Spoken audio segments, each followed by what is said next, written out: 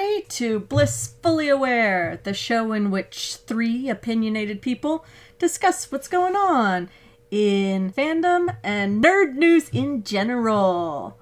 I am Bliss, and as always, I'm joined by my two lovely co-hosts, Kelty and Kendra. Hello. Howdy. And today, y'all, Kendra had the lovely idea that we could review a very specific, very good book called Tumblr Porn by Anna Valens, I want to say is maybe how you say her last name?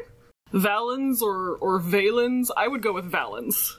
I'd say Valens, yeah. Yes, this is a great little book. I'm pretty sure that the ebook version costs like $5. If you're into ebooks. I'm not. I hate them, so I paid extra to have the paper book shipped to Canada. Shipping cost more than the book, actually. Fucking, that sucked. But it was worth it, because I really liked this little book. It's part of a series that is apparently going to be published soon. I don't know. The series of which this is the first is called Remember the Internet. And it's basically a historical / anthropological survey of the early internet era, which we are leaving now, decidedly. The era pre-social media and sort of early social media, before Facebook and Twitter and Instagram had become these conglomerates, and they were just kind of a very new, wacky thing that everyone hadn't figured out yet.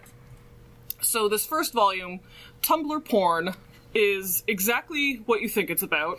It's about how Tumblr, pre-2018, was kind of unique in social media spaces, that it not only incorporated and allowed, but, like, encouraged adult content, as it's called, kind of euphemistically, and just straight-up pornography, believing that pornography and human sexuality are vital components of the social experience, which is what social media purportedly wants to emphasize. They don't anymore, at least. They just want to steal your data.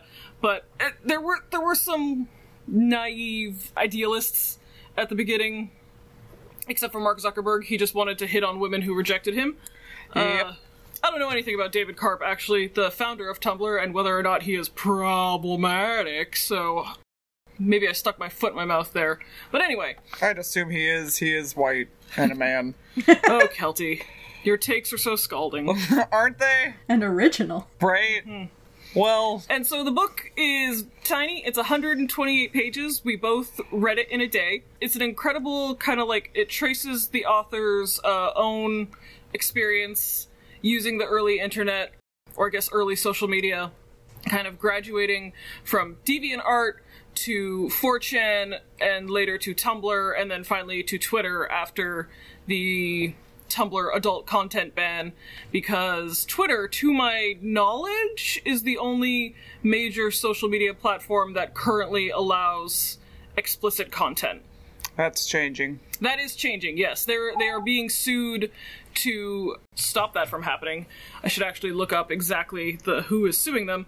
But yeah, that's not gonna last, because the way social media makes a profit is, one, advertising, and two, selling data. And people don't want to advertise over your MILF porn. Yeah. Because the advertising world is very corporate. And we have a cult of the child in America where we view children as sort of these perfect innocents that life only ever serves to degrade.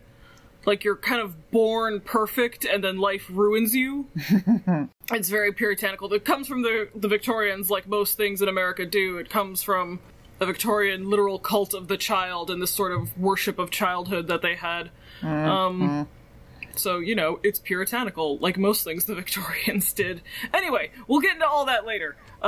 So the book is Tumblr Porn by Anna Valens, and we loved it, and cannot recommend it enough. If you want to go pick it up, please do. It's an amazing little internet history book, the sorts of which will become more popular and be written by, like, douchey, established academians in 5 to 10 years, but this is one of the first that's kind of primary document that You can read about someone who was fucking there, man, saw it with their own eyes. Yo. God.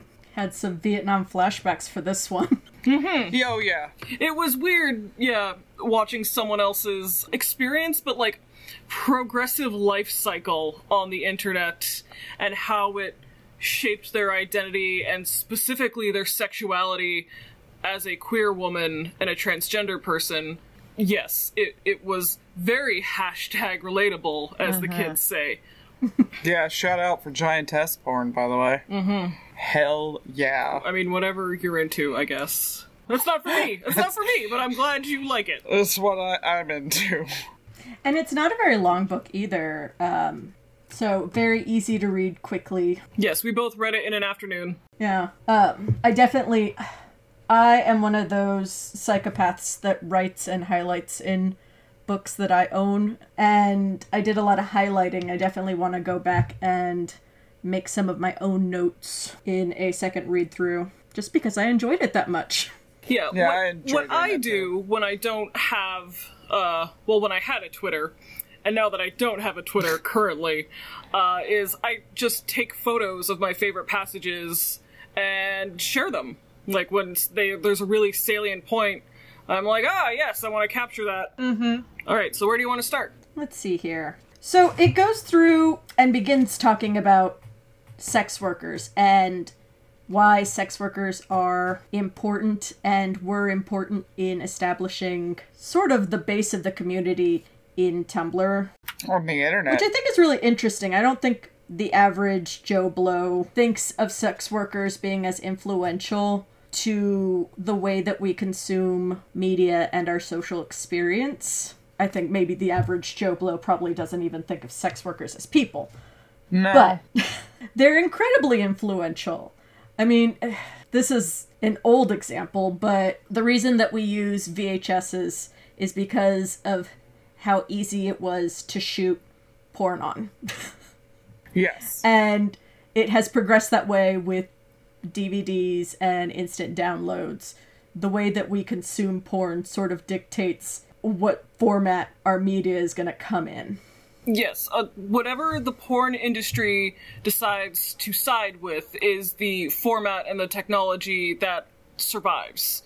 Because pornography is such a huge industry, they have basically the sole power to determine which technology survives and which doesn't. So it happened with VHS and Betamax back in the 80s. It happened with DVDs. It happened with Blu-ray and HD DVD even in sort of 2006, 2007. Mm-hmm. If you're old enough to remember, there was a good year and a bit where Sony and I don't know who backed HD DVDs. Blu-ray was Sony's format. Someone else had HD DVDs, and Blu-ray won because that's the format that pornography, like professional shoots, went with to distribute their work. Toshiba, thank you. And yeah, so now we are kind of over physical media, currently at least, until streaming crashes, and trust me, it's coming. Mm-hmm. But that was kind of the last big format war that took place that pornography decided. Like, the book sort of traces a brief history of the internet and talks about what was called Usenet. So yeah. Usenet was like a very proto form of the internet where basically anyone could like make a bulletin board is the best way to describe it. Mm-hmm. Like, you had a topic and you put that in the title of your bulletin board. So you would have things like early examples being, homosexual or transvestism, which was, a kind of proto word for sort of, gender questioning. Literally means to cross-dress, but it also used to lump in transgender people as well. You could have, your weird giantess kinks if you want. It was a place where people were able to talk anonymously about their true desires, and the anonymous part was what made it important because you weren't, like, in early pride parades, for example, sometimes people would attend these parades and, like, walk in these parades with paper bags over their heads, so they couldn't be identified, because it was so dangerous to be out publicly. You could lose your job, you could be disgraced by your family, you could be disowned, and so people wanted to attend these events to indicate, I guess, that there are more queer people in this community than you might think, but also couldn't abide the personal risks to their life and safety. So literally, people would walk down the streets with paper bags on their heads in early pride parades, and so this is sort of an online version of that, where you could talk about your true self without fear of it negatively impacting your life if bigoted or discriminatory people found out about this facet of you.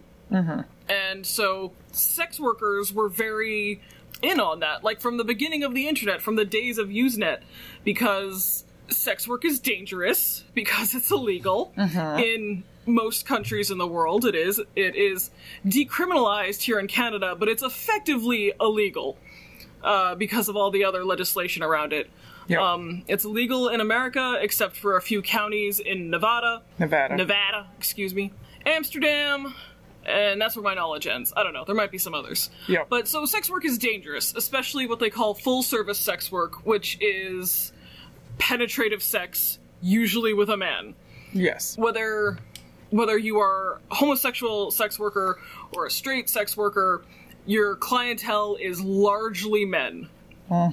Just the way of it. Not that women don't use sex workers, they do. And so being able to meet under the guise of being sex workers, being able to screen clients, being able to have a community, a safety net of some kind, was like hugely revolutionary for sex workers who had sort of, during the late 70s, early 80s, really been restricted from public life. If you know about sort of New York or LA in the 70s, you know that despite being technically illegal, sex work was very common and heavily advertised, and it was public almost. Like, there were peep shows in Times Square and things like that. And now, you know, there's a Disney store and stuff. There's been like a huge gentrification of this particular industry. And so that started to happen kind of towards the end of the 70s, early 80s.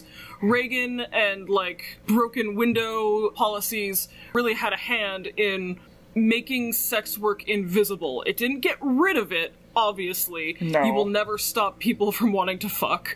No. But it definitely made it impossible or dangerous to talk about or advertise oneself or even seek out publicly. So, the internet, the early Usenet era, sort of in the early 80s, I believe it's like 83, was a void for that ability to congregate in public and, you know, ply one's trade and make a living. And so Usenet was sort of the very first sex work space on the internet. Yeah, and the internet is, I want to say, nebulous. It's always changing. It's never one single thing. So you constantly have to evolve. A lot of different websites cropped up after Usenet. Some that I haven't quite figured out what the age demographic for the show is supposed to be. Too early to say. But if you remember what 4chan is, 4chan was a good example of almost a proto-Tumblr. Kinda. And she even makes that argument in the book. Yeah, because they're both, what does she say? Endless scrolling.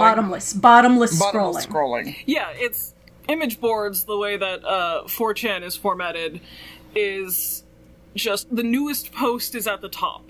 So if a board is busy enough and enough people are posting content, if you just refresh the page, there will always be something new, which is kind of a proto version of the bottomless scrolling feature that basically every mobile social media app has today.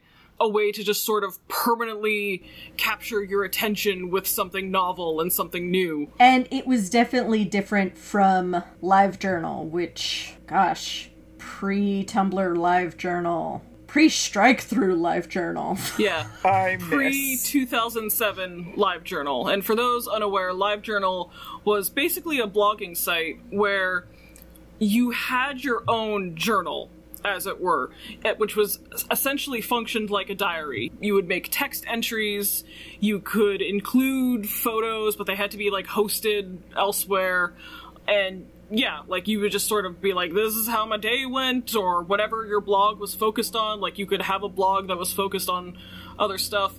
And then you also had this function called communities, where there was, like, a mod who ran the community, and everyone, or at least people who were involved in the community, who joined the community, could contribute to this community's journal, air quotes.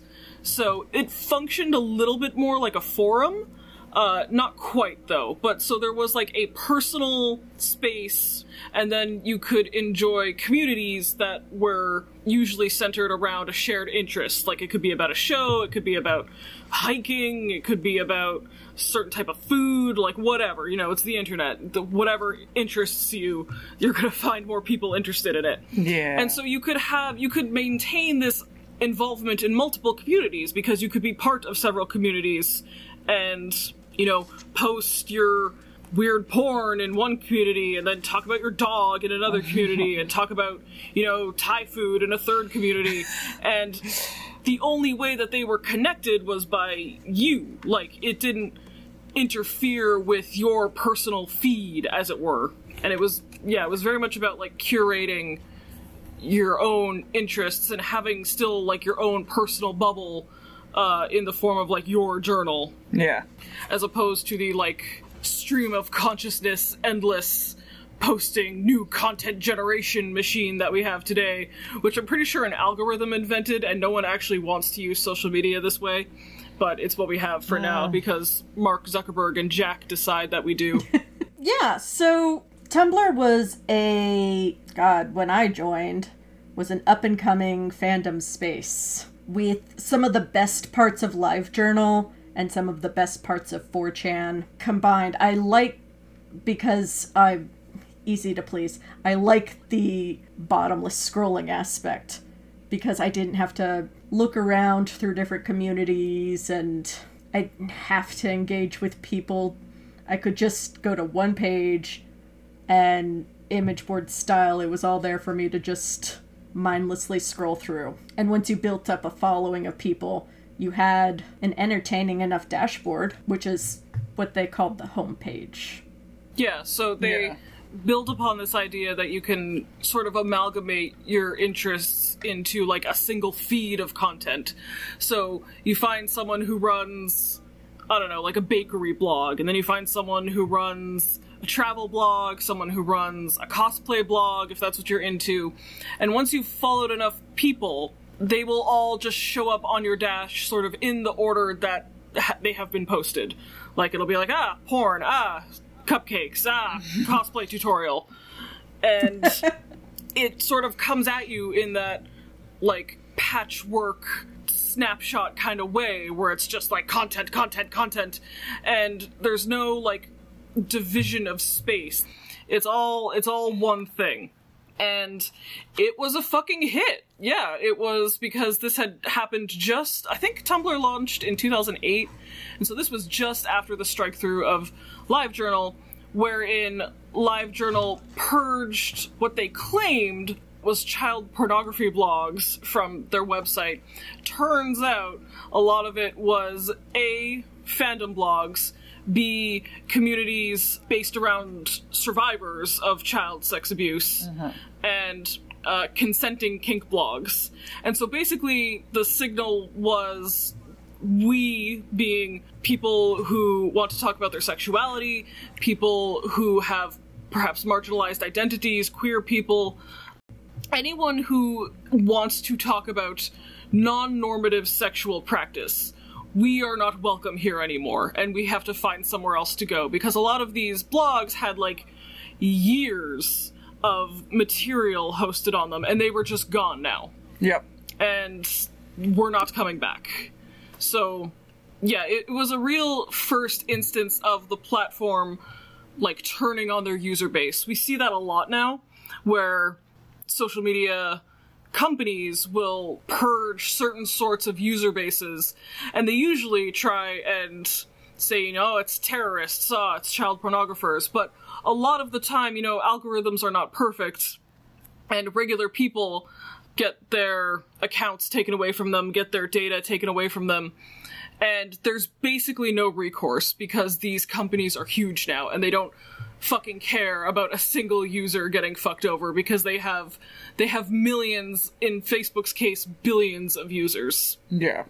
And so, after that happened on LJ, basically most fandom, sex workers, and kinky people, and the queer community that overlaps all three of those sets, moved to Tumblr, which was a selling point in its early days, was that it was sex worker friendly, porn friendly, kink friendly, you know, so long as it's not illegal, we will host it. Yep. We think, like, there's even an interview with David Karp in here where he talks about how hosting pornography was seen as an asset to their company's MO and not a detractor. I mean, sex sells. That's the irony of it all. Well, until it doesn't sell. Well, that's the irony, is that everybody insists that it does sell, but nobody wants to sell it. Well, because then you're a filthy smut peddler. Exactly. Because that's why this weird, like, brand of consumerism sexuality, like, the amount of sexuality that's appropriate for a Budweiser commercial, yeah, that's what sells. Yeah. Like, just the titillation, the implication of sexuality, like, which is always white and hetero and, you know, male gazy. It's never kinky people, queer people, people of color having non-normative sex. No. It's very much white hetero masculinity sex sells. Yes. Yeah, so that's basically all you need to know about why people started showing up to Tumblr. I don't want to go through each blow by blow just because I want you to buy and read this book and share it around with like-minded people, because it is a really, I think, succinct explanation of the start to end of Tumblr. It started great and fun and ended, well, I mean, it's hanging on in there, but it's done. It's over. It died a slow, painful death. Mm-hmm. And she makes the point in the book that it never even actually worked. It never even really functioned properly. Like, no one, not even David Karp's original company, was able to actually turn this into a profitable model. Yeah. I think it's important to share this book with people who aren't like-minded, because it shows how they're incorrect, and that's always good. I like to tell people when they're wrong. The fact that I get in conversations with these people, and when they're like, I think we should bring back kink shaming, and I'm like, that's swerf rhetoric. Enter Frederick. Enter Frederick. And they're like, I'm not a TERF, I'm literally gay. And it's like, okay, well... Most TERFs are, you fucking idiot! I have news for you.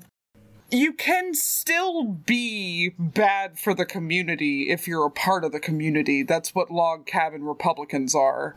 And I should know, because I was one for several years. But Daddy never loved me anyway, so just drop it. Mm-hmm. So, in 2013, Yahoo purchased Tumblr from David Karp's company for $1.1 billion with a B American dollars. I'm pretty sure then it was sold to Verizon in like 2016 or something, 17. It is now owned by Automatic, which is the company that owns WordPress, for $3 million. Fucking hell. That is a 100% decrease, almost. That's pretty bad. Like, holy shit. That's how unmonetizable Tumblr is. And she makes a point of saying that, like, what Tumblr had, what really propelled its success in the early teens, was this cool factor. Tumblr was cool. It was it. It had, the je ne sais quoi that people are always trying to capture. And Anna Valens argues, I think correctly, that it was not anything that Tumblr did that made it cool. It was the marginalized communities that made Tumblr an interesting space. Like, it's a tale as old as time. Queer people, people of color, sex workers, marginalized peoples are the ones who have to try harder and get creative to make their lives safe for themselves. They have to organize different sorts of space in order to live as safely as possible in the world, both in real life and in digital spaces nowadays.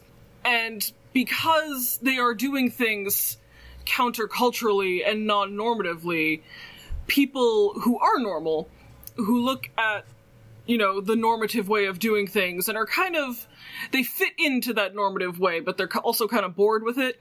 They kind of ape after marginalized coolness, let's say. Like, the way that Madonna took voguing from black queer kids in New York and made it a pop song dance. That's like the most blatant example.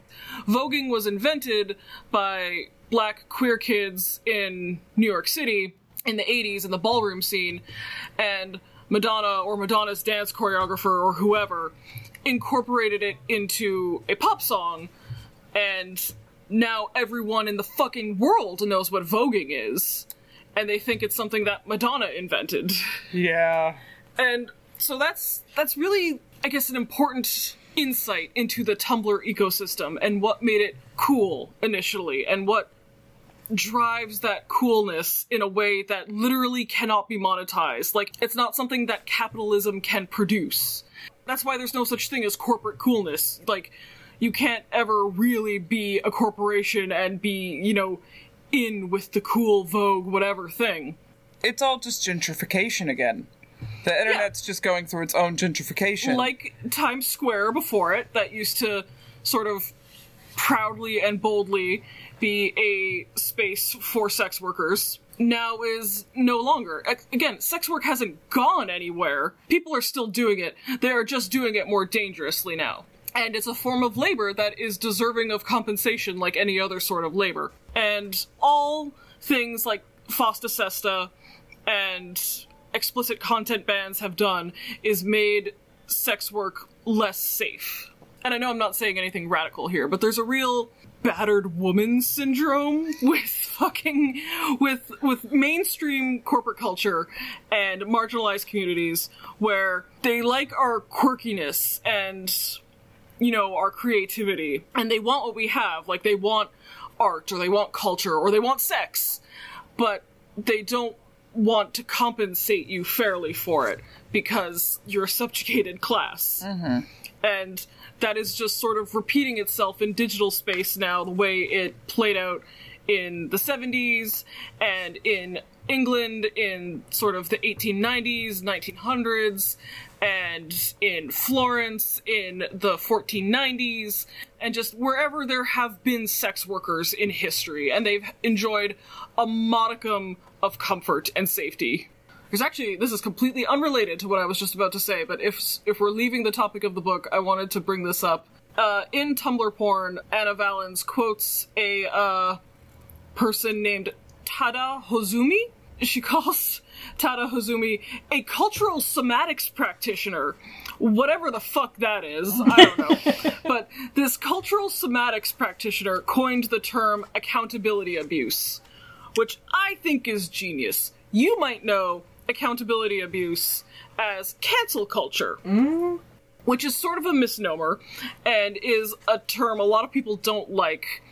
And yes, I think what is, quote, a more succinct way to define violent behaviors, commonly labeled call-out culture or cancel culture, is this term accountability abuse, wherein under the guise of holding one accountable for one's, bad take or whatever, their abuse, their misstep, you weaponize social justice rhetoric and discourse in order to abuse that person. Yep. So, in this way, it's very much relative to the power that one has.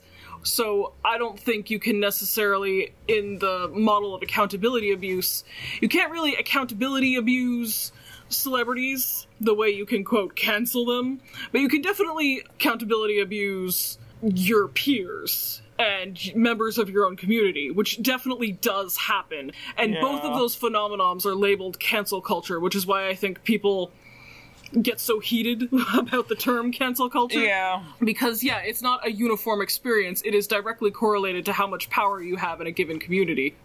And it's often, of course, used by marginalized people upon marginalized people of their own community. We're doing it to ourselves. We're shooting ourselves in the foot. And so, I just wanted to credit Tada Hozumi, you cultural semantics practitioner, for coining this term, and Anna Valens for bringing it to my attention. Yeah, I really enjoyed their breakdown of that.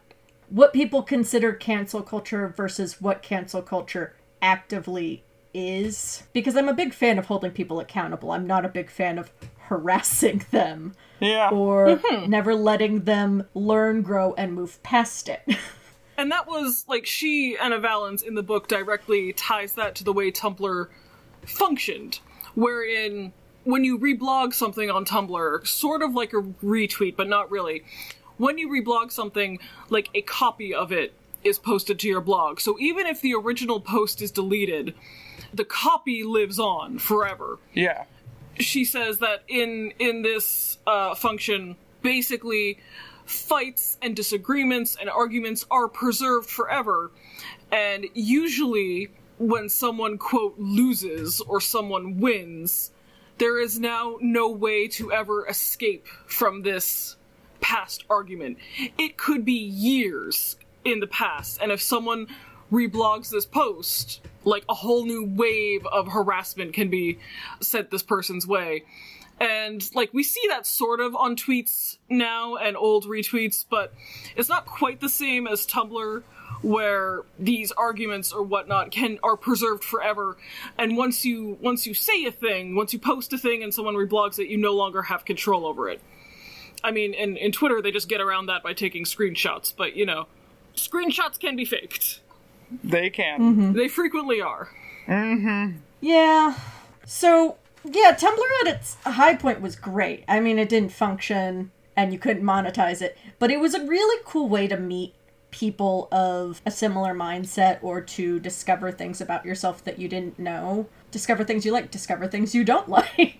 Yeah. And I credit Tumblr for discovering my own queerness. I grew up very repressed in a very religious household in Texas. Yeah. Smack in the middle of Texas. So I was very closeted and self-hating and in denial.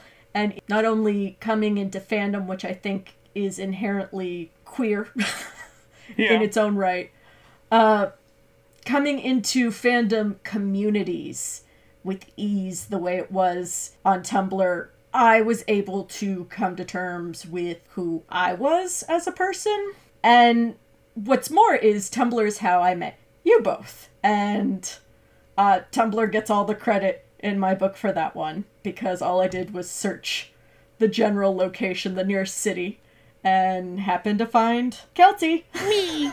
And she turned out to not be an ex-murderer, and we've been friends ever since.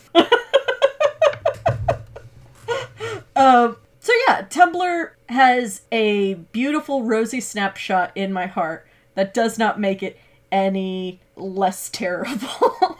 Oh, definitely not. But, No. the internet definitely, it did help me to, way before Tumblr, figure out some things about myself. And Tumblr basically helped me with the whole log cabin republicanism, definitely. I was still struggling with a lot of self-hate and bigotry before Tumblr, and then I was like, oh shit, this isn't normal or good. I should probably look into these things that I was raised on. Which is nice, because I was able to talk to people who were unlike myself, and it's helpful. But yeah, it's not perfect by any means. And some people went a little too hard on how it should be woke, I guess. Yeah.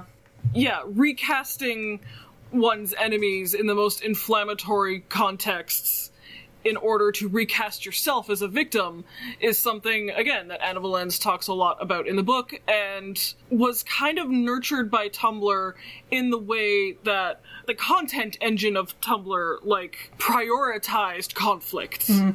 Yeah. Like, you think, like, hot take dog piles are popular on Twitter nowadays. Those were invented on Tumblr. Yeah. That's where that sort of accountability abuse was first honed to its, perfect Lamborghini engine that it is nowadays. I mean, nowadays it's almost a playbook. You could, like, set your watch by the stages of, like, a Tumblr call-out, or, sorry, a fucking Twitter call-out. And yeah. I'm gonna quote a different book, Sarah Schulman's Conflict is Not Abuse, which is genius and should be required reading for anyone in any sort of marginalized or activist community. Quote, at the same time that pervasive abuse and violence remain unaddressed in casual practice, once someone is established as a victim and the other described as, quote, abusive, stalking, violent, policing, or shaming, the conversation ends. The accusation of abuse itself can be a tactic of silencing.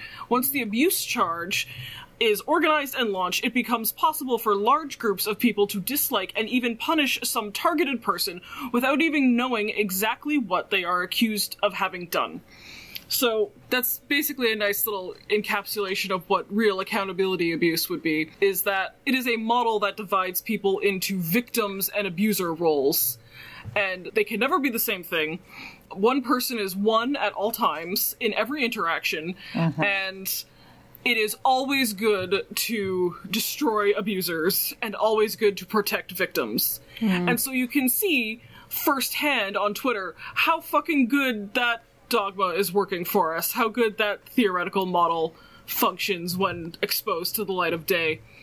Well, if we're perfectly honest, it's more important to these people to attack the abuser than to protect the victim. Quote abuser, yes. Yeah. Which is why it's not really a model of restorative justice or any stupid fucking thing that it purports to be, because the first step is always to attack someone, not to protect the victim, Whether or not someone is actually a victim or an abuser is, up for debate, but the goal is always, like, further punishment, like, further abuse, which you'll quite, like, very obviously, once you get past, like, 3 cycles, just ratchets itself into, like, eventually someone has to die. Yeah.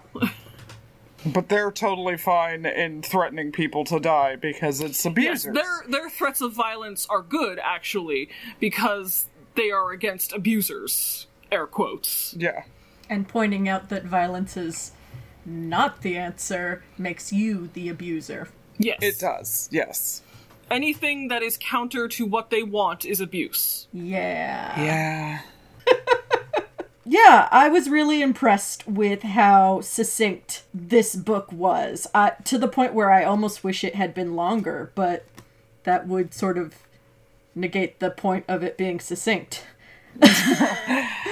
Like, I will definitely in the future look out for more of her writing on this subject, because, yes, I do think her argument is incredibly accessible, cogent. She doesn't use, like, stupid jargon where it's unnecessary. And yeah, I am looking forward to these history of the internet anthropological books coming out more and more in the coming decade, as I'm sure they will. I just want to read, just for funsies, the as of yet unpublished other titles in this series, Remember the Internet. So there's Tumblr Porn, of course. There's Tori Amos Bootleg Web Ring by Megan Milks. There is MySpace Scene Queens by Noor Al-Sibai. I hope I said that right. And Google Glass by Quinn Myers. Oh god, remember Google Glass? Yeah. I mean, don't worry. They're coming back. Yeah. They are regrouping and they are coming back. You are going to wear a fucking Google lens on your eye from the moment you're born to the moment you expire, and maybe even beyond. If they have anything to fucking say about it. I mean, that was basically the premise of that Robin Williams movie, Final Cut. I didn't see Final. Oh, okay. In Final Cut, it was one of Robin Williams' weird dramatic roles, like, that I think he's very good in. It's also just weird because I'm like, you're the mom from Mrs. Doubtfire. You're the dad from Mrs. Doubtfire. So in Final Cut, there is a company in the world, in the future, that sells this chip that you can implant into your baby's head at birth, and it will basically record video and audio for their entire life. So, like, when they die, you can retrieve it, and you will be presented with this little movie of everything they ever experienced from, like, a first-person perspective. Mm. And Robin Williams' character has the job of going through thousands of hours of footage and cutting together basically the best parts for, like, a character's family after they die. Like, once you've died, you had your funeral, they give you this little movie of all your best memories that you had with this person. Aww. You with me? Everyone understand? Mm-hmm. Yeah. Okay. And in the movie, once he, like, retrieves the chip from someone's, like, autopsy, there's this little AI program that, like, takes the footage and, like, divides it into, like, different categories. So, like, all of the sleeping time is cut out, all of the, like, masturbation time is cut out, all of the, like, standing in the shower is cut out, and they, like, divide it into little, like, categories of just, like, dumb behavior. And the premise being that some people, when discovering, because this is done as a child before you can consent, some people, upon discovering that they've been implanted with this chip, kill themselves because they cannot stomach the idea that one day someone will have access to every action they ever took, even in the privacy of their own homes, or just by themselves in spaces with no one watching. Someone was always watching. And so, yeah, it's not, like, a great movie. I don't know if I could recommend it, but it's got a super fascinating concept that I feel like is more impressive than the actual final film. Yeah, I get that. But, yeah, that's sort of the premise of, what social media is nowadays, and they want to be in every waking moment of your life to record your data and to sell you stuff and to sell your data to other companies to make a profit. And yeah, I feel that in the future, in the near future even, like 10 years from now, it will be a privilege to be off the grid. Like, it will be accessible only to the rich and powerful to not have a Facebook account, to not have a Google Glass device that you have to wear in order to, like, you know, order from McDonald's or whatever. I'm assuming in 10 years, like, Facebook is going to be, like, integrated to my bank somehow, and so I'm going to have to finally get a fucking Facebook page in order to access my bank account or something. Like, that's coming. There's no way it's not coming. And you could just use mine, babe. Yeah, but that'll be illegal, and if they find out, I'll, like, go to jail or something. Right, I guess, like, it would be. Because, and you see, it happened even with COVID. People went cashless really quick. Like, stores and businesses were like, no, cash is dirty, we can't take it. And so now, if you're an unbanked person, if you are someone who can't maintain a bank account for whatever reason, you're fucked. Like, there is no more operating in cash anymore. It's never coming back. All of your transactions henceforth are going to be traceable. They are going to be recorded. They are going to be verified through your biometrics. Like, you are never going to be able to just discreetly pay for something in cash ever again. And in 10 years, yeah, I'm assuming someone's going to start a company where you have to, like, bribe Mark Zuckerberg personally to get your data deleted from Facebook in order to live a quiet life. That's depressing. Yeah. That's scary to think about, man. No, I don't get on Facebook, but maybe once a week. Make sure everyone I know is alive still. Yeah, I really only started using it when I moved countries, and now I've blocked half the people who live in the other country that I was trying to keep in touch with, so really, what's the point? Like, that's a fascinating thing to me, actually, is the evolution, let's call it, if I want to be a dickhead, the evolution of, like, the etiquette of blocking. How, like, blocking someone is seen initially as incredibly hostile.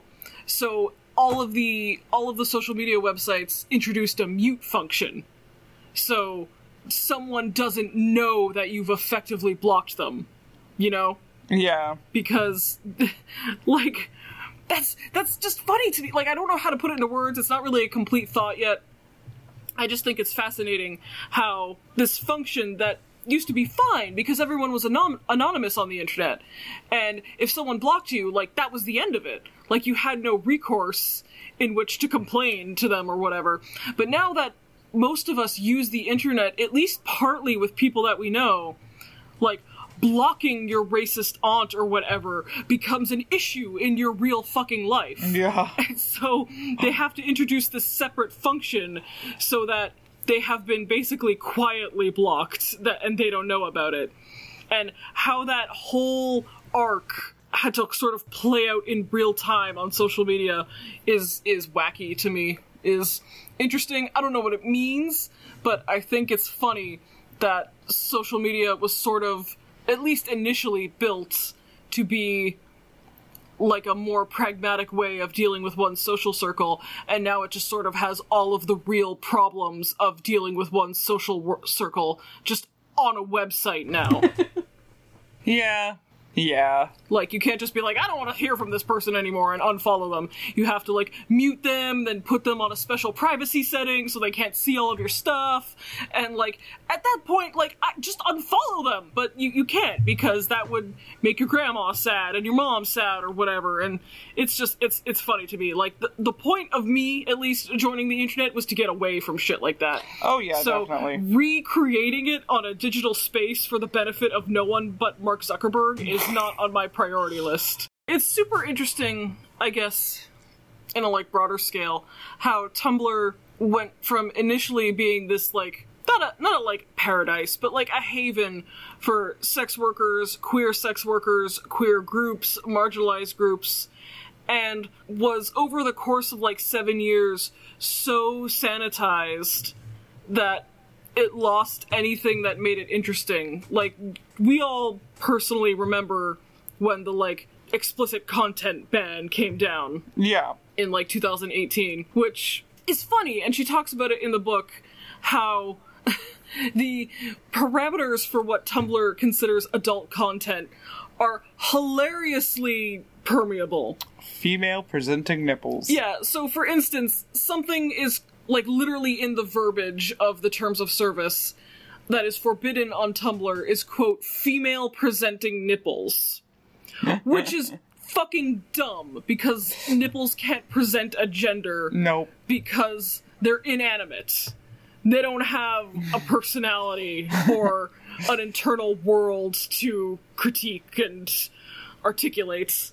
But it's hilarious because Tumblr, I guess, has such a history of being a queer and particularly transgender-friendly space. They didn't just say female nipple. They said female presenting. But that's what they meant.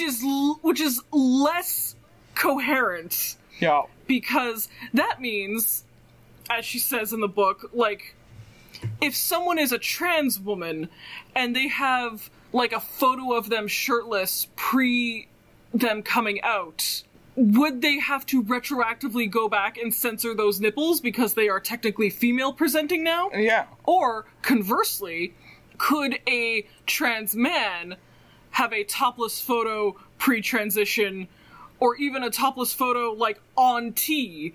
Yeah. And, like, but without a mastectomy surgery, and, like, those nipples are technically male presenting. Yeah. So they're no longer not safe for work. Like, it's just a hilarious emphasizing of how gendered our perceptions of what is explicit and sexual about the human bodies are. Like, female bodies are inherently sexual and dirty and must be covered, and male bodies are fine. Furthermore, like, because Tumblr is such a kinky space as well, or was, and, you know, continues to be a little bit, the idea of what counts as explicit content or, quote, sexual content is even further diluted. For instance, like, is two women kissing adult content? Like, probably not, but it is, like, sexual content, maybe? Or if someone has a weird giantess fetish, like the author of the book, and there's a, drawing or a photoshopped image of a huge female, like, holding a tiny man in her hand or whatever. Like, someone could jack off to that. That could be someone's fetish. But someone could be me. But that doesn't technically meet the requirements of, like, Tumblr's adult content criteria. So it's hilariously narrow, and again, a hilariously, like, male, cis, heteronormative view of what sex is. Yeah, because the only sex that they really meant is, like, penetrative. Yeah, well, like, what about rope bondage? Yeah. Like, rope bondage is still there. Where someone is fully clothed. Like, that's obviously sexual or kinky or fetishistic content, but it technically doesn't meet the requirements of what can't be posted on Tumblr, even though it's obviously fetish artwork. Mm-hmm. So it's just, again, it's a hilariously narrow corporate scope of what sex means, and it's just sad to see a space that was so maintained, I guess, by marginalized peoples, for marginalized peoples, get that taken away from them. In a time when the internet is really boiling down to about 6 websites. Yeah. Like, everything is sort of down to about 6 websites now. And it's sad. And I think people, historians who are not me, will look back on this period one day and say that not making the internet a public utility is going to end up being a huge fucking mistake. Giving this amount of power to private corporate industries on this thing that we all use to live our lives nowadays is gonna come back to bite us, society, in the ass real bad. It's already starting to. Well, and Sesta Fosta, which is meant to prevent child and sexual trafficking, hasn't prevented it and has potentially made it harder and worse. Encouraged isn't the right word. It's made it worse. Yeah, it made it worse. Yeah. Okay, Sesta Fosta. I should look up what the fuck that actually stands for. Okay. Sesta Fosta, the Stop Enabling Sex Traffickers Act, SESTA, and Allow States and Victims to Fight Online Sex Trafficking Act, FOSTA. So this was a piece of legislation that Your Highness, Your Royal Lord Donald Trump, signed into law in April 2018 that, again, on a surface read, sounds real good, and why wouldn't anyone want to support that?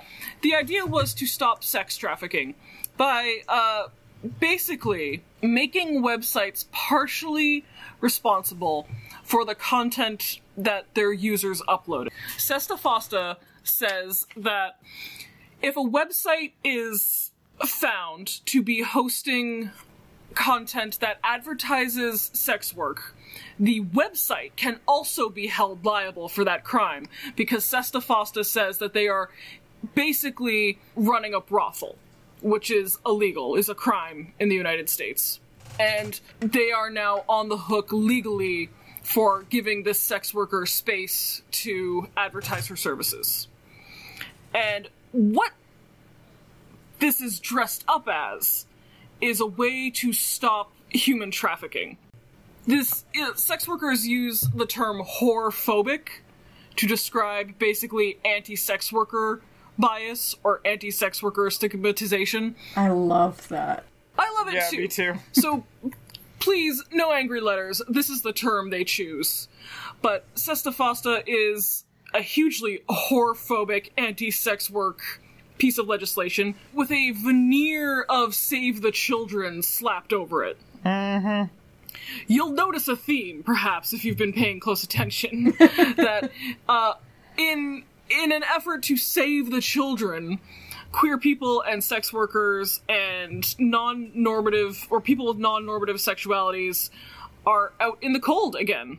Ain't that the way? Anyway, I'm sure we could go on all night, but do you think we talked about the thing? I think we think talked so. about the thing. Yeah. Go read Tumblr Porn if you are involved in fandom in any way.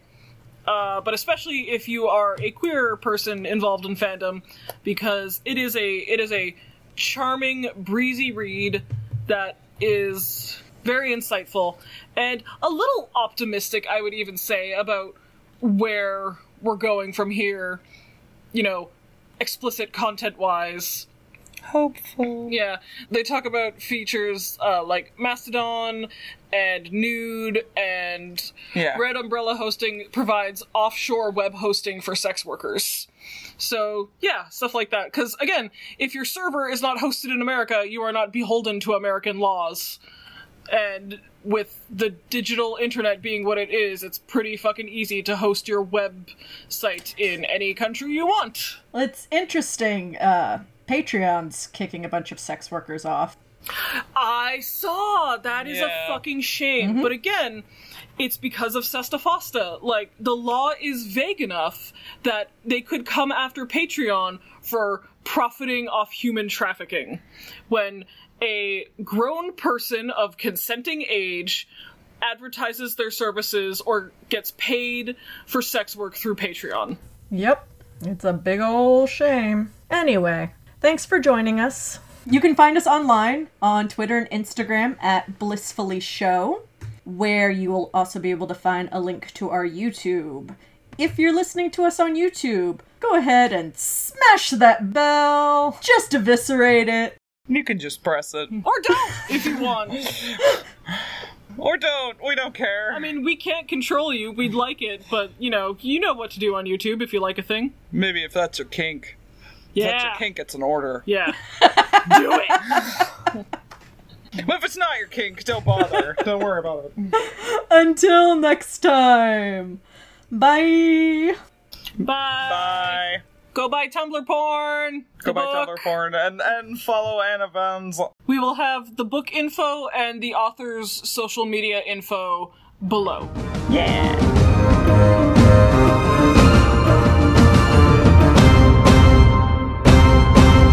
God damn it, Bliss. Well, isn't this your podcast? it is.